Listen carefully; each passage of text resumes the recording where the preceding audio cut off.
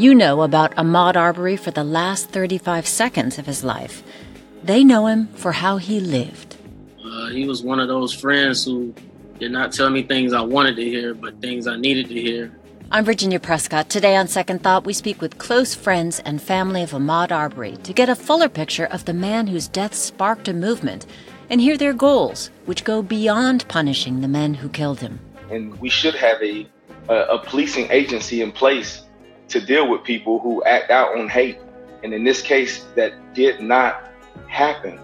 And hear from a mother whose grief fuels her demands for racial justice. The day that they laid my baby to rest, I gave them the promise. And that promise was I will handle the son. And I will keep that promise. But I have to keep pushing. Running with Maude. First, the news.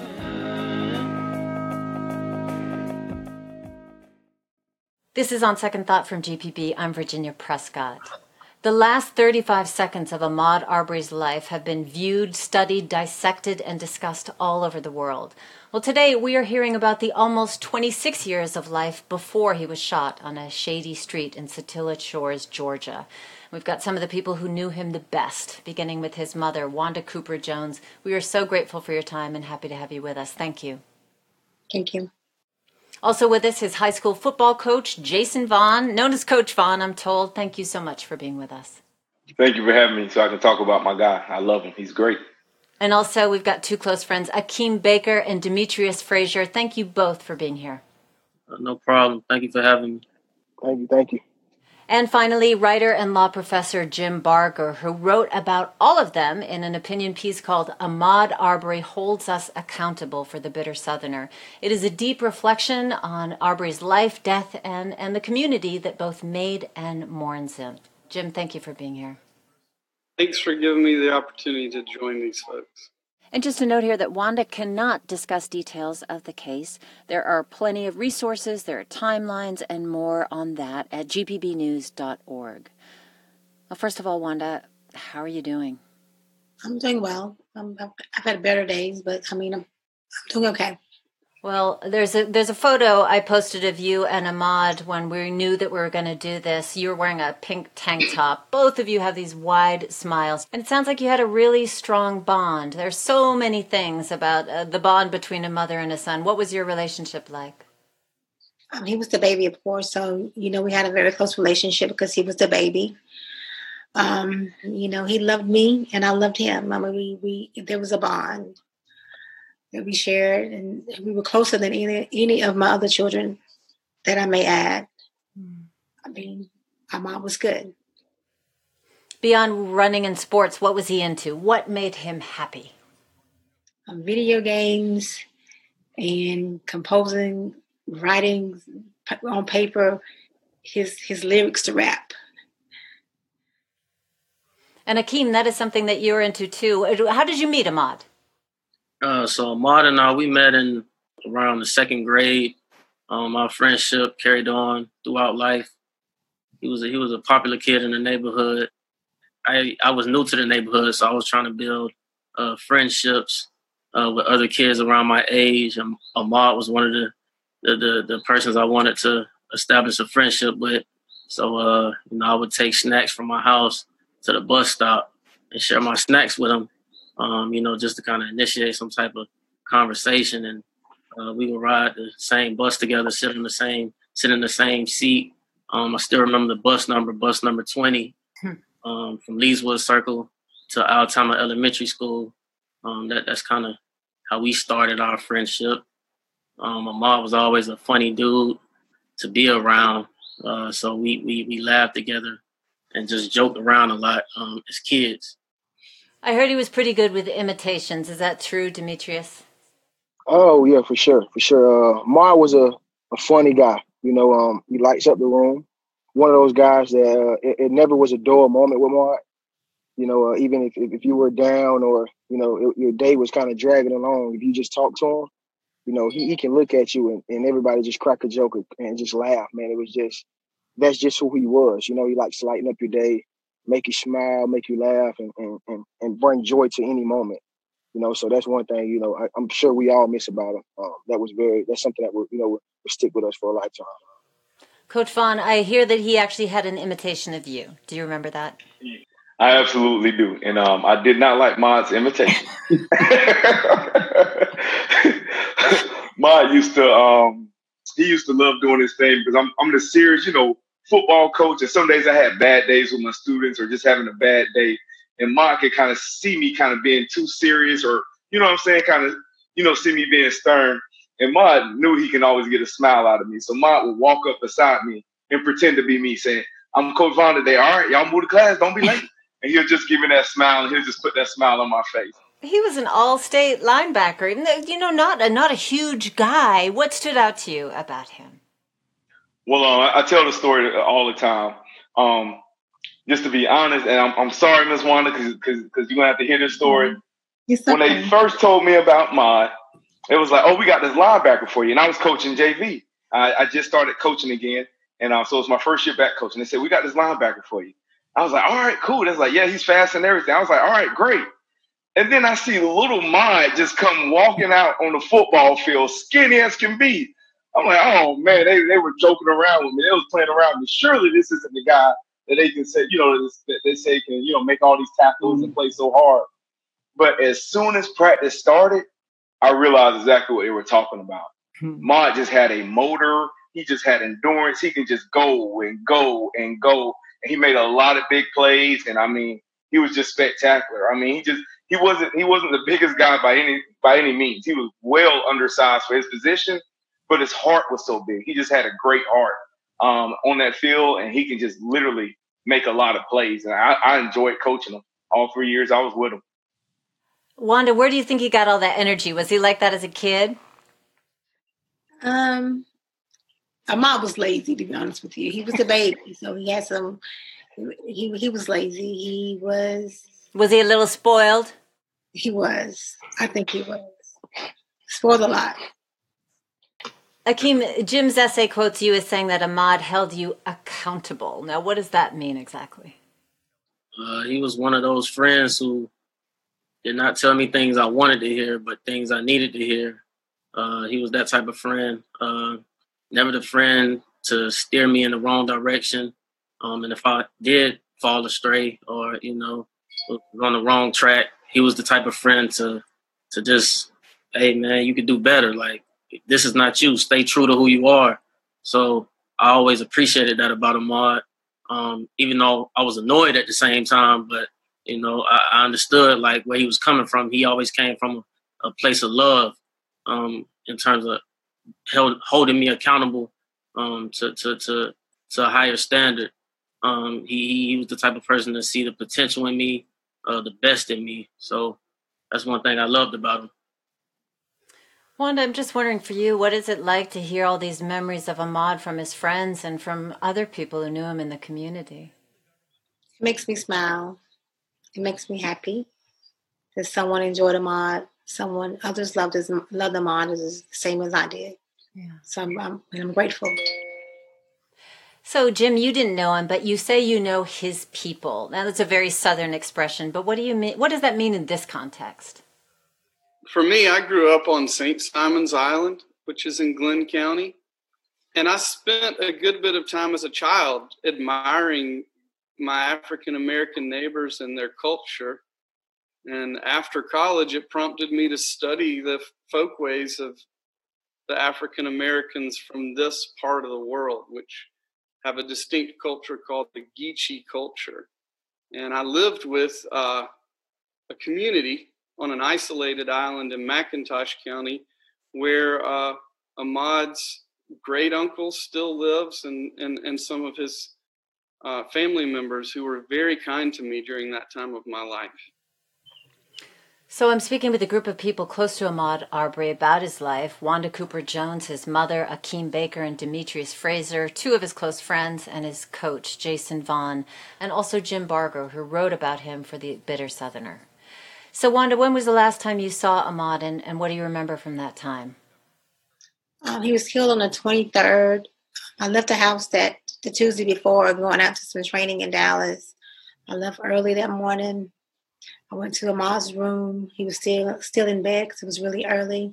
I told him I was leaving. I'll be back in a couple of days. And I love you. And he replied back, I love you too. Coach Vaughn, when was the last time you saw Ahmaud? What do you remember from it? Oh man, it was during the fall, doing football. I know I'm a bigger guy, but just to clear my mind, I go for a jog in the morning, and so I'm on my morning jog, and I see Ahmaud, because he lives in our community. I see him entering into my neighborhood. I was like, oh man, Ahmaud. So I was like, I'm going to sprint to catch up with Ahmaud and kind of, give him a hard time, coach the player type deal. And so I start sprinting to catch up with Ahmaud. And I don't realize until Ahmaud turns the corner that his jog is faster than my sprint. And I can't catch up with him. And so Ahmaud just kept going on. He didn't even know I was behind him. And because I sprinted, I got out of my normal routine and I had to start walking, And that's why that's why I say that in order for us to help get justice for Ahmaud, I can't run with my endurance because I wasn't fast enough to keep up with Ahmaud that day. I got to run with the same endurance that Ahmaud had, and so that's why I say I run with Ahmaud. I seen him the last time I seen him, he was doing something he absolutely loved doing. Well, that has become a hashtag, a rallying cry, and an activity that people across the world are doing. But I do want to get to what happened actually on Sunday, February 23rd, because he was out running, as we know, as has been well documented. Wanda, how did you find out what happened that day? I received a call about 6:30 that afternoon. I was at my mother's. I had returned from the training. And the officer identified himself as Officer Stephen Lowry. He first identified me as being Ahmaud's mom. After identifying me, then he said that he was at my front door. I then told him that I wasn't there. I was currently out of town. He said he had some information to share with me. He didn't want to tell me over the phone. He went on to share that Ahmaud was involved in a burglary. In the midst of the burglary, there was a confrontation between Ahmaud and the homeowner. There was a tussle over the firearm, and unfortunately, Ahmaud was shot and killed. And at that moment, what was going through your head? Just numb. I can't really. I was feeling nothing. Just a really, really. To be honest with you, I can't really describe the feeling because I'd never felt anything like that before. Yeah. And how did that story sound to you? It didn't really sound. It didn't sound right. But at the moment, I had to deal with. I had lost my baby boy. Yeah. It must have been unbelievable. And how about the rest of you, Demetrius, Akeem, Coach Vaughn? From what you could see, what was the community response like in those following days and weeks before the video of him being killed spread outrage really across the world? Personally, man, for people who knew Ahmaud, we didn't, believe anything that was said to us at first. We were more so trying to, deal with the grieving side of it, wanting to, comfort Miss Wanda and Jasmine and Mr. Marcus and Little Marcus. And then we got together as a team. We just told ourselves, man, we're going to do everything we can to fight for justice for Ahmaud because it didn't seem right to us. Mm-hmm. We know him on a personal level. We knew the type of guy he was. Anybody he touched or came across, he shed light to. Always spoke well of anybody, was well-mannered. That's one of the biggest things that I know of Ahmaud, man. He has respect. And to for that to happen, it definitely took a toll on everybody. It hurts bad. But at the same time, we knew, it just didn't seem right. So we got together and told ourselves that we'll make a promise to ourselves to try to find out the truth. Well, Wanda, for you asked about, what had happened. What kind of answers did you get from the police at that point? Actually, no answers at all. I didn't really deal with it.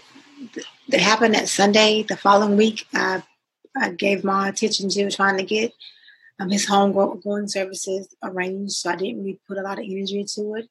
But the following week, I started making phone calls. Mm-hmm. I had read the articles that did not. The information was very conflicting from what I was told over the phone and what I was reading in the articles. Mm-hmm. So that raised major concerns there. So I reached out to the DA who it was assigned to. And I reached out to him at first. I spoke to his secretary. She said that she was not aware that a case had come from Brunswick. And if it had come, it was just a closed case. And then I reminded her that I had just read an article in the local newspaper with the DA, Mr. Barnhill, making statements and quotations. So a case was there. I mean, he's knowledgeable about this case. So she placed me on hold, and she came back and said, hold on, I'll get him on the phone. The next voice I heard was Mr. Barnhill. He came on the line very nonchalantly. He said that he traveled to Brunswick. He spent about 30 minutes. A couple of days ago, he didn't really give me any specifics on what day that he traveled to Brunswick. But he said it was a very brief meeting. He didn't know much about the case. He was waiting on the toxicology and autopsy report to come back. And the only thing basically he could tell me was my son was shot more than once, and he was shot with a shotgun.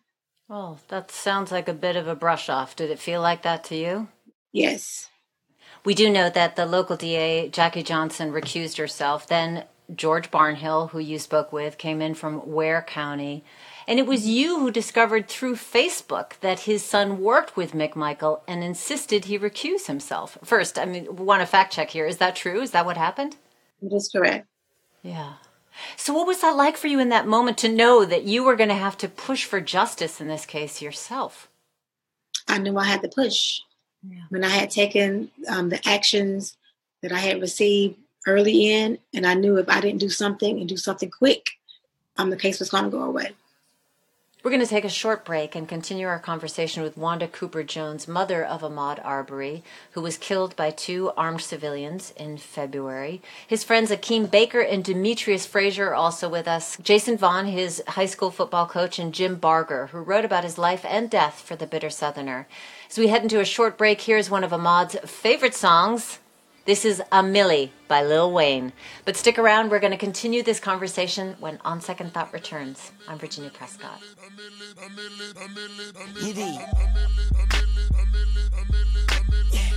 Mac, I'm gone now. A millionaire, I'm a young money millionaire, tougher than Nigeria.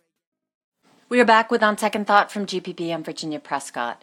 On Friday, May 8th, what would have been Ahmaud Arbery's 26th birthday, hundreds of thousands of people across the nation, and some internationally, used the hashtag #IRunWithMaud and went for a 2.23-mile run, February 23rd being the day he was killed.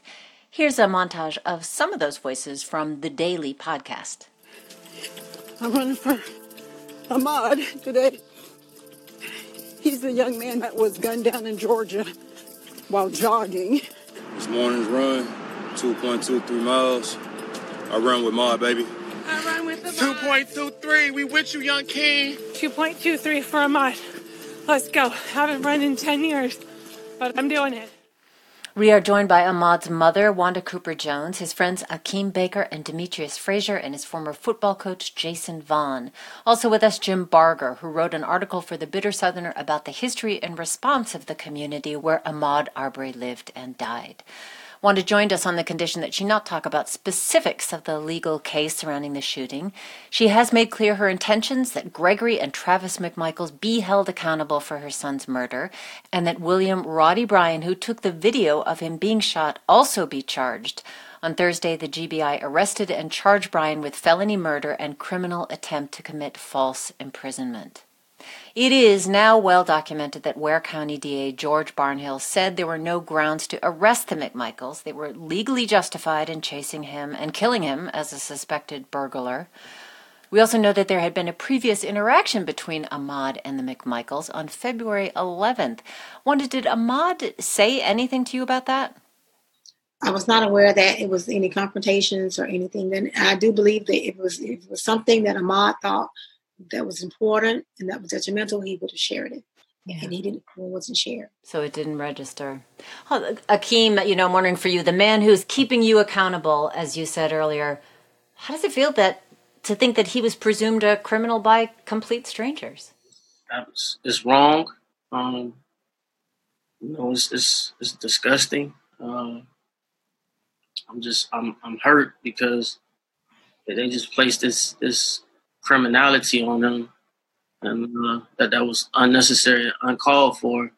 And if they just would have taken a moment to get to know Ahmaud and just understand him, he would still be here today, alive, smiling. So. Demetrius, can you imagine that same thing happening to a white man? Man, I would say, that's something that's very hard to think about, but I can personally, I think in the world today that Black males are very racially profiled. It's a huge problem. And we're trying to do the right things, man, push for a march to show that these people should be held accountable and that what we can do as a community, as a world, we can try to work towards changing it, to make it a safer place for people like Ahmaud, man, who just was jogging, not bothering anybody, just going about his day, and was assumed to be committing a crime and, resulting in a tragedy. I'm wondering for you, Coach, who, this is the people that you coach, young Black men, obviously white young men too, but for you to watch this happen, how did that register in the community?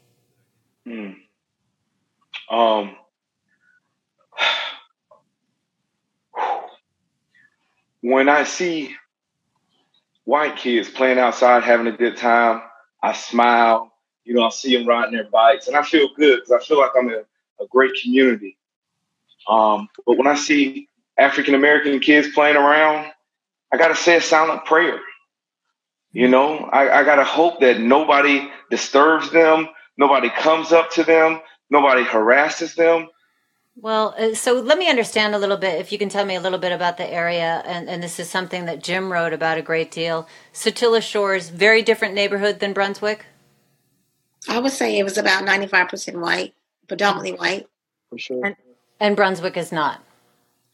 Well, I'm just doing a comparison somewhere, my subdivision and the subdivision that he ventured out to do the job in. So my subdivision, I would say, is about 50-50, white, Black.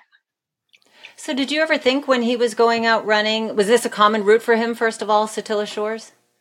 To be honest, I hadn't realized that he had ventured out into another subdivision, but I can add to that. I never, ever worried about him jogging. I worried about Ahmaud on several different occasions, but when he went out jogging, I never worried about him jogging at all. Well, we do know now that a video surfaced this week in The Guardian that shows a 2017 interaction that he had in a park with a Glenn County police officer who tried to tase him. Did he ever talk to you about that? He did mention it to me, but he said it was nothing. He said that they came over. He was in a park, and they came over bothering him. But I didn't really question it because he didn't go to jail, so I knew he didn't do anything wrong, because if he had done anything wrong, he would have been arrested. So, Coach Vaughn, growing up in a place like that, did you feel that you had to watch out in a much different way than somebody who was white walking around there? Well, I grew up in Brunswick. I was born and raised in Brunswick. And like you said, I'm a football coach, so I have players that are Black. I got players that are white. And at the school, we just kind of get along. The community overall, is a good community. I wouldn't live here if it wasn't. But even in good communities, there exist people who are unfortunately hateful for whatever reason. And the men that did this were extremely hateful men. And every community has to deal with hate and people like this. And we should have a policing agency in place to deal with people who act out on hate. And in this case, that did not happen. A football coach and two best friends were turned into, advocates to get people to listen, to try to get support from Miss Wanda and her family. We literally jumped into the game to support the family. That should not have had to happen. Something should have been done immediately. That is Coach Jason Vaughn, Ahmaud Arbery's high school football coach. We're learning a little bit about his life from his mom, Wanda Cooper-Jones, and some friends, Akeem Baker and Demetrius Frazier. Also, Jim Barger is with us, who wrote an essay interviewing those close to Ahmaud for The Bitter Southerner. I wanted to ask you, Jim, you learned of the news of Arbery's death, I think, through your wife's Facebook page. Somebody had posted, in fact, it was his cousin who had posted a letter asking for a deeper investigation and asking for justice. You, in turn, wrote a letter to the editor of the newspaper. So what did you say, and how was that received by the community? I said in my letter that I was ashamed to be from Glenn County for the first time in my life. And that remains true, although that's been joined by real pride in the way that the community responded to my letter, which was outrage from white people, black people, liberals, conservatives, Republicans, Democrats, all blew up my phone and my email asking what they could do and thanking me for writing the letter. And I wasn't sure how they would respond, honestly, because I was just so angry and wanted an answer. Well, I think part of the thing about this essay is you wrote about a deep connection to the land and a deep connection to history. You mentioned a little bit about the tie to Geechee culture earlier, but also that what did it mean, especially in a place like South Georgia, for African Americans to stake a claim on the land in a place that had been a slaveholding plantation generations before? So what is the significance of that? Well, to me, having studied very closely the Geechee folkways and having been welcomed into communities, all black communities, at the same age that Ahmaud was. I was 25 years old, 24, 23. I was invited into homes. I was taught the Geechee folkways. They taught me how to knit cast nets. They gave me cold beer to drink. As you said, these islands and the mainland, they were all plantations, but mostly absentee ownership, even in the 17 and 1800s. These communities were run and owned by black people, not in the legal sense, but in the spiritual sense. They owned this place. So the idea that he didn't have a right to be walking or running or doing anything in that place just really angered me and still does. Wanda, have you and Ahmaud had any conversations about racial profiling and violence against black men in this country at any point? Yeah, yes, of course we've had to talk. Mm-hmm. I mean, Ahmaud was my baby, but then he grew to be a young man, a young adult that began to drive. And we really had to talk when he got the age where he was driving, because if he was driving off, I wasn't there to protect him. So we had several conversations about how to conduct himself if he's pulled over. I mean, I never worried about him being not mannered, because he's going to respect those who respect him. So I never worried about him on that part. But I told him, I mean, you are an African American, and you are in South Georgia, so please be careful. I'm wondering, Akeem and Demetrius, if you ever felt unsafe where you live in Brunswick, or going outside of Brunswick to Satilla Shores or any of the other towns where places felt segregated either socially or geographically. I wouldn't say unsafe, but I understood that it was not all love everywhere I went. I understood that there were certain areas where I probably wasn't welcomed with open arms, but I was not just living in fear in my hometown. That was not how growing up was. Ahmaud and I, we share conversations about just racism and being racially profiled, and we both understood that our skin was considered a weapon. Our blackness was considered a weapon, but when it should not be.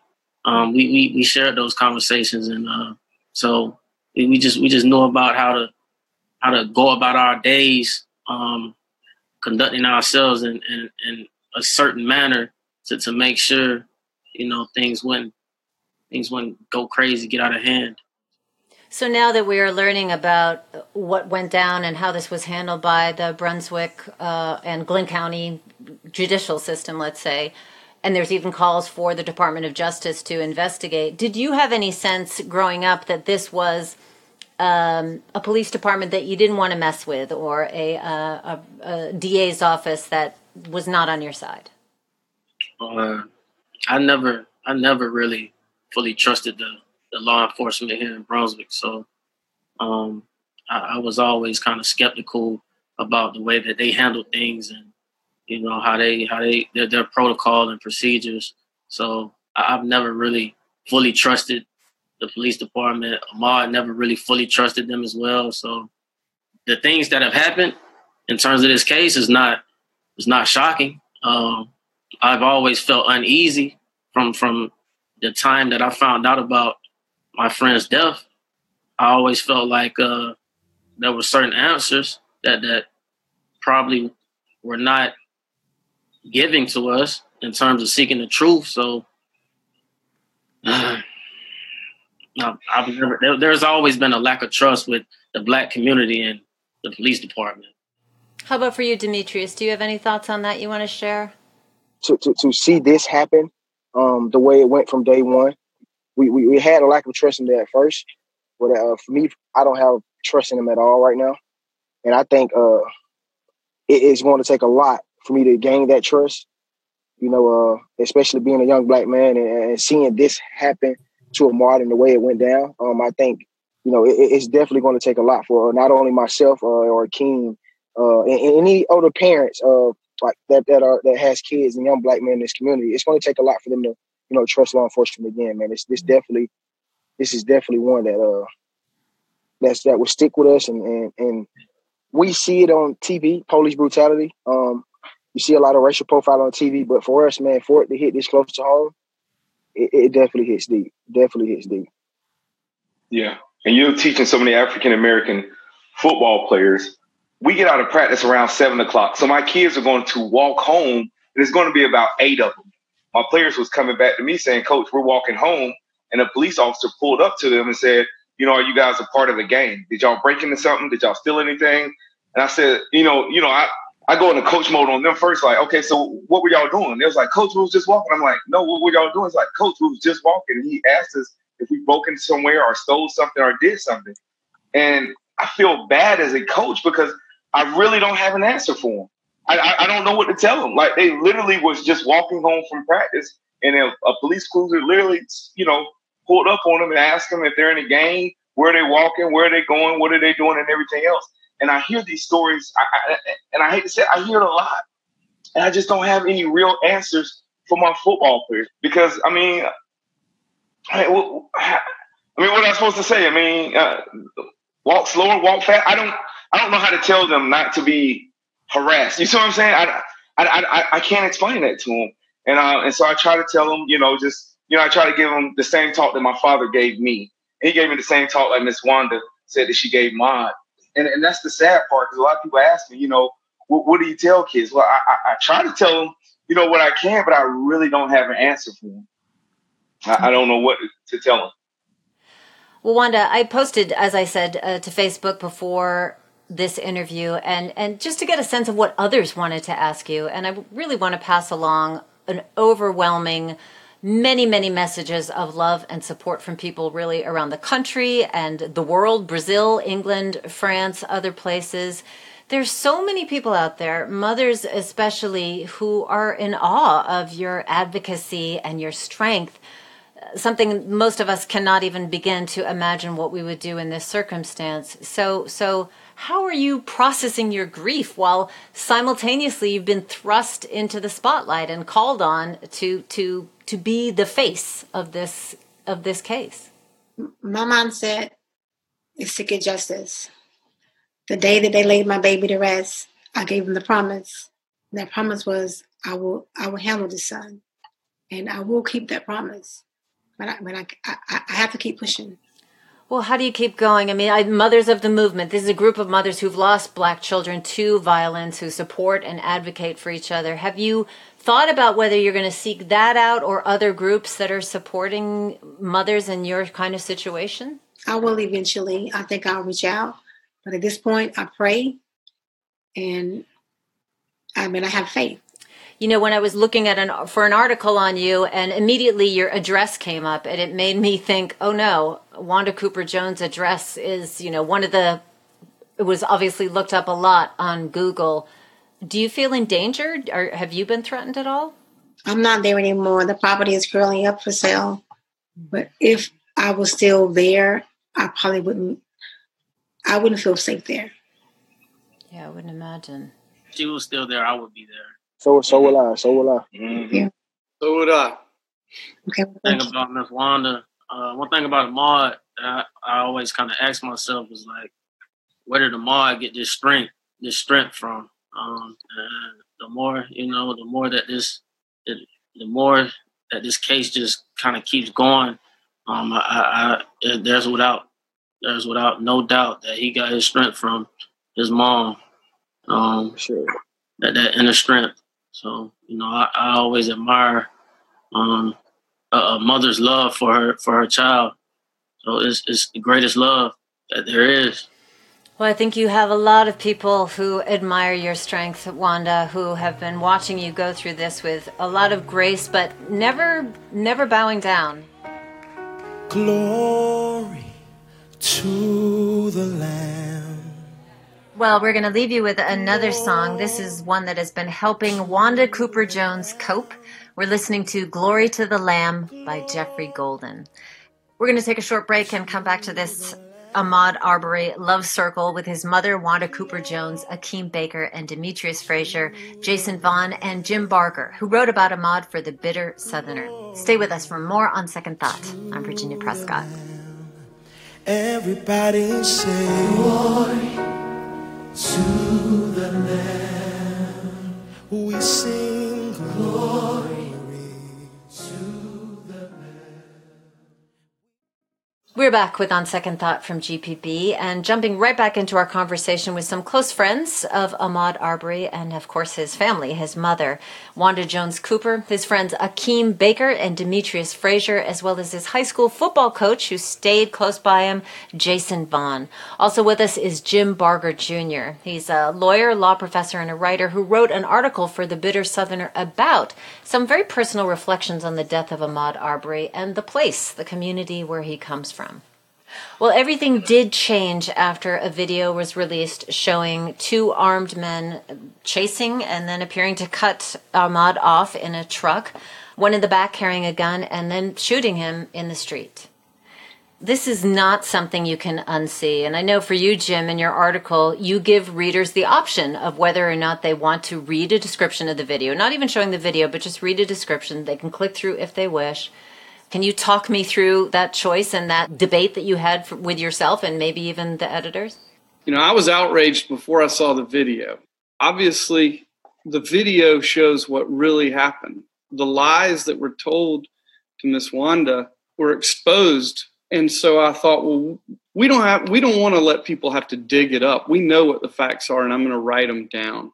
But yes, I don't want to compound anyone's grief or make anyone who intuitively understood the facts need to read it. But those people who want to lie to themselves about what happened that day, they needed to see it. And it was painful because I had to watch it frame by frame many times. But I just felt obligated. Well, it did completely change the story. It brought national, international attention to how he was killed, a very different version of events than Gregory and Travis McMichael gave of what had happened. But you all knew him personally. I know, Wanda, you have chosen not to watch the video, which I absolutely understand. Do you think you ever will? No, ma'am. I don't think I'll ever watch it. Akeem, have you watched it? I did. I was devastated. I was heartbroken to see my friend being hunted down and killed like some animal. My heart just ached for him. It was like it was just open season on his life. There was no value placed on his life. There was no respect placed on his life. He was not seen as a human being. It hurts to just watch that video. And some days I just wake up just crying because clips keep replaying in my head of how he was, just fearing for his life and fighting for his life. And it's just devastating that happened to someone. And, it was like a clip from the 1920s or Mississippi Burning movie or something like that. It was like, this is 2020 and this is still happening to Black souls. It's just terrible. It was just an act of pure evil. And everyone involved, they just need to be held accountable to the highest degree. Well, I think that universally the response is horror, even from Governor Brian Kemp, who spoke about it. Earlier this week, I watched a video depicting Mr. Arbery's last moments alive. I can tell you it's absolutely horrific, and Georgians deserve answers. Coach Vaughn, we've seen the role that videos can play in cases of unarmed black men killed by police. And in some cases, that's provided enough evidence to convict. In others, unleash protests because they were not. But can also create this lasting damage on the psyches of people who watch them, even if they didn't know the person who was killed or live across the world. So do you think this kind of documentation helps or hurts the grieving process? I think if anybody's seen that video and they slept well at night, something's not right. I did not go to sleep that night. I walked and paced my living room, and I just remember looking at the clock, and I kept saying every 30 minutes, I said, okay, I'm going to lay down, 11:30. I said, okay, I'm going to get myself to 12. I'm going to lay down. Couldn't go to sleep. I said, 12:30. Okay, I'm going to lay down. Couldn't go to sleep. I said, okay, 1 o'clock, I got to go to sleep. I got to get sleep. And I could not stop walking and pacing my living room. 1:30, 2 o'clock, 2:30, 3 o'clock, 3:30, 4 o'clock, 4:30, 5 o'clock, 6 o'clock, 7 o'clock, 8 a.m. And I still couldn't sleep. I couldn't. Watching those images and seeing those images, I couldn't sleep.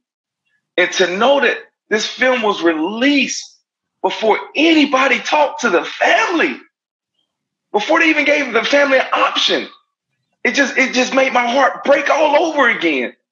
Who would release a clip before talking to the mother? A clip so horrific before talking to the family. And my heart would just break all over again. I could not sleep.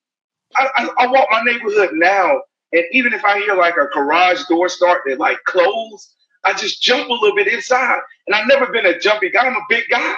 But it just triggers me now. And I never felt that way before. If you watch that film and your life is still the same, something is terribly wrong. It has forever changed me. Forever changed me. Demetrius, did you want to add something? You look like you had something to say. It just hurts, to see them all fight. And at the moment of watching it, it's just like, I wish I was there some way, somehow to stop it. But I wasn't. It's hard sleeping some nights, especially when it first released, man, I didn't sleep. I would stay up late. My mom would come in the room and sit with me and talk and just, it's going to be okay. And she was upset. She couldn't sleep. It took a toll on me. I was always angry. I'm still angry right now. And what really does hurt the most, it hurts so bad for Miss Wanda. The nice lady she is, the great mother she is, and we saw a lot of it from Ahmaud. Not only that it hurts, we know that we can take that pain and turn it into a drive to do whatever we can to get justice for Ahmaud. So, I'm a man of faith, and I know that he will make sure we get justice for Ahmaud. We're going to grieve, but he will be there the whole way with us, and make sure we get through this together.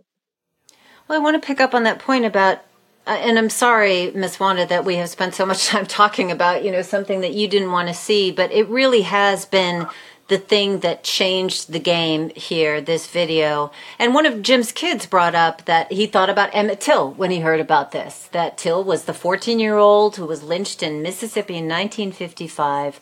And his mother, Mamie Till, insisted that he have an open casket so that people could see the brutality of his death, how he was killed. And that really, the photographs of his body really did help spark the fledgling civil rights movement at that time. So now, Wanda, 65 years later, you are the face of this new uproar for equality. Now, obviously, horrific video. You were not told, it wasn't cleared with you, but the fact that it's out there, as horrible as it is, are you glad? I am. I think without the video, we wouldn't have made this type of progress that we've made in the last couple of weeks. The video really helped. Jim, wondering for you, looking 65 years later from after Emmett Till, so many confrontations that are not documented. What does that say to you? That's why the work of EJI is so important. And that's why it's so important that we document this, and not just document the murder, but document the value of the lives and the souls that were lost. The picture of Ahmaud that became clear to me through the writing of the story was a man of great strength and promise. And we'll never know what he could have been. We know what he was to that community. The communities that he ran through loved to see him run by. And yet, he'll never do that again. But he was only 25 years old. He could have done untold great things, quietly or loudly, and we'll never know. So I think it's really important that we try to search for these lost souls. We're talking today about Ahmaud Arbery with some of the people who knew him best. Among them, his mother, Wanda Cooper Jones, some friends, Akeem Baker and Demetrius Frazier, his high school coach, Jason Vaughn, and Jim Barger, who wrote about Ahmaud for The Bitter Southerner. I think one of the things that I just want to say for the record here is that even if Ahmaud had not been a fantastic, wonderful, a person that so many people loved, he would not have deserved to die as he did. And I don't want to lose that in this conversation, that this is an extrajudicial killing by civilians on a street. If a man had been running down the street having committed a crime, of course, Ahmaud never would have done that. But if a man had done that, this would be murder. There's no question about that. So it's really irrelevant. I mean, it's relevant to us who want to remember Ahmaud and his spirit, but it's irrelevant what he was doing or even what kind of person he was. It was murder on the other side. And the question of whether it's murder, in my view, in the common sense of that word, but also in applying it to the legal statute, you just can't kill a man in the street just because you think he's committed a crime. And that was what's so extraordinary about D.A. Barnhill's letter. That's one of the most extraordinary legal documents I've ever read. It is as flawed as Plessy versus Ferguson. It is a document that essentially deputizes the populace to kill Black men if they think they've done something wrong. That document will go down in history, I hope, as one of the worst examples of manipulation of the legal system that we've ever had. Well, it has also opened up calls for questioning citizens' arrest and stand your ground laws in Georgia. But Jim, I want to get to you another point here. You make the charge in your essay that, quote, the community failed Ahmaud and his family. That's a heavy thing to lay at the feet of the people of the region and say, you go further and say the fault lies with us. Who is the us in this case? It's everybody, but particularly the people who have power and influence. But I travel in some fairly influential circles, and everybody was upset about this. The problem was somehow we created a disconnect with our own government where they believed that it would be okay to do this and that we would accept it or expect it, and that they could sweep it under the rug, and that they could lie to a mother about the killing of her son, and that they could write documents that would essentially justify a killing that can't be justified. Somehow we let our leaders think that that's what we expected. And so that's our fault. There's no, in a democracy, that's your fault. We ceded government to people who were not going to protect our neighbors. And I can't get over it. It's so hard for me to deal with the fact that I could have prevented this murder. Coach, how does this sit with you or Akeem or Demetrius who live there in Brunswick?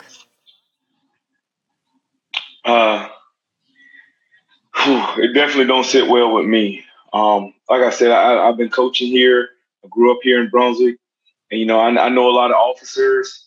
It's going to sound cliche, but, I have a lot of good friends that are officers, and they're just great people in life, and they do a wonderful job. Policing is not an easy job. These people are heroes. They go into situations where others go away from. All the more important that we make sure we have the right people to have that authority. There are some holes that's going on in our county, and they got to be fixed. I could honestly say I didn't know how bad it was. But this has really enlightened me about our policing here in Glenn County. You see other police officers and the former chief on trial and everything else. I mean, I just didn't see that coming from Glenn County. I didn't. But obviously there is a problem. And we're going to work to make this a better place where we have strong heroes in place who respect their jobs and just make it better. But I know that for me, when I read The Fault Lies With Us, I thought, I'm part of it. I'm part of this whole country that has let racial terror, as the EJI would identify it, continue in our history. But I wanted to ask Wanda, a number of people posted to say that they want to know what you need from the community. How can people support you? Just stand with us. I mean, just go out into the community, make sure everybody's aware of what's going on, what needs to go on, and just stand with us until we get through this. And as a community, as a city, we will get through this. And losing Ahmaud, it has shown that we didn't love enough. And we need to love more. We need to care more. Well, Coach, you're the guy who rallies people to cause, to get out there on the field and practice. What does this mean in terms of carrying Ahmaud's message as far as activism is concerned? Wow. I tell you what, Ahmaud's somebody I'm passionate about. So when it comes time for me to talk about my guy, I run with Ahmaud. Running from Ahmaud, it just, it pulls me out of, feeling down. It pulls me out of my bad days and my bad hours. It kind of just pulled me away to just keep working. I just kind of feel like I got to constantly keep working. I'm on the phone with Keem and Frazier all day long. Okay, what can we post next? What can we do next? So it makes me feel good. And, it's giving me a smile right now. But no, I'm going for my guy. 2.23 on the 23rd. I need you guys to run for my guy, post it and show it. We're not going to forget about my guy. So, yeah, I'm pumped up about it. I'm amped up about it. I say it all the time. I love my guy. Wanda, it sounds like you got a pretty good team on your side. Yeah, I totally agree. Well, I want to thank you so much for your time. Wanda Cooper-Jones, mother of Ahmaud Arbery, among many other things. Thank you so much for speaking with us. Thank you for having us, ma'am. Keem Baker, thank you very much for speaking with us. No problem. Thank you for having me. And Demetrius Frazier, thank you. Yes, ma'am. Thank you for having us. Jason Vaughn, Coach Vaughn, thank you so much for your exuberance and your memories of Ahmaud Arbery. Yes, ma'am. Thank you for allowing me to talk about my guy. And Jim Barger, thank you very much for your time and for helping us get this panel together. Really appreciate it. It's an honor. And Ahmaud was an aspiring rapper. Loved to write, loved to make music, was totally into composition, and this is another one of his favorite songs. This is Phone Home by Lil Wayne, off one of his favorite records, Carter 3. And since so many people have asked how they can help support or know more about this case, we put a link to the I Run With Ahmaud website at gpbnews.org. On Second Thought is produced by Priya Mahadevan. Supervising producer is Amelia Brock. Jesse Neiswanger and Jake Troyer are our engineers. Our intern is Chase McGee. Executive producer is Mary Lynn Ryan. I'm Virginia Prescott. Thanks so much for your time, your attention, your reflection. This is On Second Thought.